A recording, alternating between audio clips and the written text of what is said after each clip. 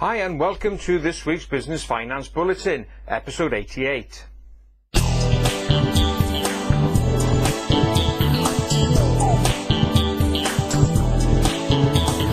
So welcome to this week's Friday Business Finance Bulletin with me, Rob Warlow from Business Loan Services. So what have we got for you this week? Well, we're going to be looking at the latest report from the SME Finance Monitor team, looking at banks and their relationships with small businesses. We're going to be looking at the asset-based finance industry, equity and crowdfunding, also business confidence here in the UK, and in my business finance tip of the week, why you won't write a business plan. So let's start off looking at the findings from the latest SME Finance Monitor report.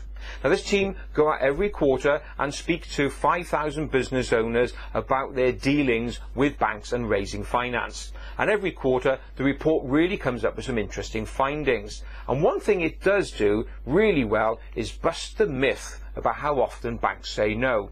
So they asked business owners who have recently raised finance what their experience was, and of those looking for a new or renewed overdraft or loan facility, 79% got what they wanted. Yes, 79%. Does that figure surprise you? And not only that, the figure of success rate is actually going up. Compared to 2013, that success figure was actually 67%. So gone up from 67% to 79%. Now, if you're a startup, the picture's a little bit different. Only 58% of those are getting what they wanted. But it just shows that no, not everyone is getting a no. Now, another fascinating thing that comes out of this report is how many businesses actually do not want to borrow at all. Of those surveyed, 49% of them classify themselves as permanent non-borrowers. They haven't borrowed over the last 5 years and have no intention of borrowing going forward. So that's nearly half of the small business base. The team condensed the question down further. Well, how many of you actually borrowed in the last 12 months and are thinking about borrowing in the future? Well, that figure's even higher. 80% of them said, no, we have no intention of borrowing. So, this thing about businesses, really hankering for finance, a large majority of you are not. And in fact, the last thing that the survey really jumped out at me was 73% of businesses said their main aim was to pay down debt and remain debt-free. So, what's the message? Well, the message is, don't assume you're going to get a no. Go knocking on the door, do all your preparation, and you may just well be surprised. Let's move on now to the asset-based finance industry. Now, what is asset-based finance? Well, it's asset finance HP, the stuff that you're buying, capital equipment, plant and machinery on vehicles, on facilities other than bank loans. It's also invoice discounting and factoring, where you're borrowing money against your outstanding invoices. That's asset-based finance.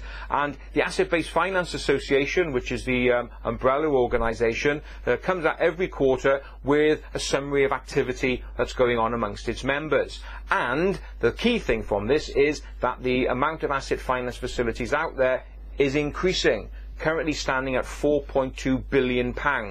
And here's the key thing, up 9% on the same period last year. Yes, a near 10% increase.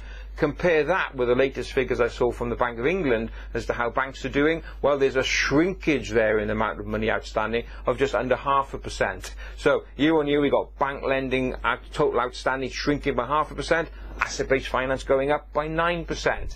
So it just shows that demand is out there for purchases of capital equipment and utilising other assets to find finance for growth. If you're interested in that and you want to know more about that, just go along to the Asset-Based Finance Association website and you'll find more information about how you can access that source of finance. Or alternatively, just drop us an email, info@businessloanservices.co.uk, and we can have a chat about that further.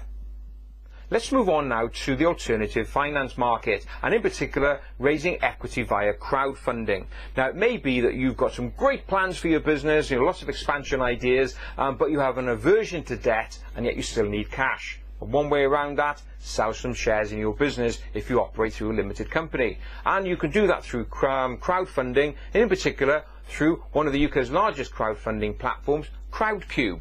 And Crowdcube have announced just recently that they've reached a milestone in raising finance totaling just over £100 million. And they've done that for 290 businesses in the UK. Now, of those, 20 businesses raised in excess of £1 million. So, you know, we're not talking small sums here. So if you're sitting there, say, with these grand plans to raise money or even plans for a new project, have a think about raising equity and cash through crowdfunding. If you want to know more about what Crowdcube can do for you, just pop along to their website, crowdcube.com. Let's move on now to business confidence. Let me ask you, how confident are you today about where you are now, but more importantly, where you want to be over the next couple of months? Well, this is a question regularly asked by Bibbys Financial Services as part of its regular SME Confidence Tracker. Now, perhaps not surprisingly, the latest report just out does show that businesses are not as confident as they were a few months ago. And in fact, they asked the question of business owners, how many of you are predicting an increase in sales over the next couple of months? And 48% came back with a positive response. Now, you may think, well, 48% being positive, that's not bad, is it? But the thing is, compared to quarter 4 2014, 57% said they were confident of increasing sales. So that's from 57% now down to 48%. That's a fair bit of drop. Where's the confidence or lack of confidence showing most? Well, it's in smaller businesses, those turning over less than £250,000. They are the ones who are not as confident going forward. So what are some of the things holding them back? Well, we talked about this before. Late payment comes out again. 25% of those surveyed said late payment is a continual problem that they face and is holding back growth. So here we are with a backdrop of things going on in Europe, Greece and China. You know, if your confidence level has taken a hit, you know, hang on in there, sit down, do some planning and continually keeping your eyes and ears open for the next big deal. So let's move on now to my business finance tip of the week. And this week I've got a clip from a seminar that I did in which I explored briefly reasons why business owners don't write business plans. Let's go to that clip now. So there are good reasons why we should be writing a business plan. And yet, the majority of us don't. Why is that? Well, first of all, I would say that the name business plan doesn't exactly fill you with energy, does it? Huh? As soon as you mention business, go through that process. So the people I work with, which is the first thing we do, is say, well, this is not a business plan. What do you want to call it? It's my business explosion plan. It's my business growth plan. Yeah? It's my holiday in the Caribbean plan, whatever it may be. Call it something different other than a business plan. For those of you in LNP, that would be reframing it, yeah? Yeah. Just reframe it to be something else. Something that actually seems to give you a reason as to why you should be doing it. Think of it differently. Why else don't we write plans? Well, people say, I just don't have the time. You do. Dan touched upon this in his session yesterday about time management. You know, we need a big enough why. We do have enough time. We just choose to fill our time with other things because those other things are more important to us or less painful than sitting down and writing the business plan. And the other reason why people don't write the plans is that it's too complicated. You know, I haven't got a thing like this. Size of War and Peace, you know. Dust comes out. It doesn't have to be like that. It doesn't have to be. A good business plan, even if you're not borrowing, and you still should have one, should be running to no more than 2 or 3 pages. Only 2 or 3 pages. That's it. If you're not borrowing money, that's your little roadmap.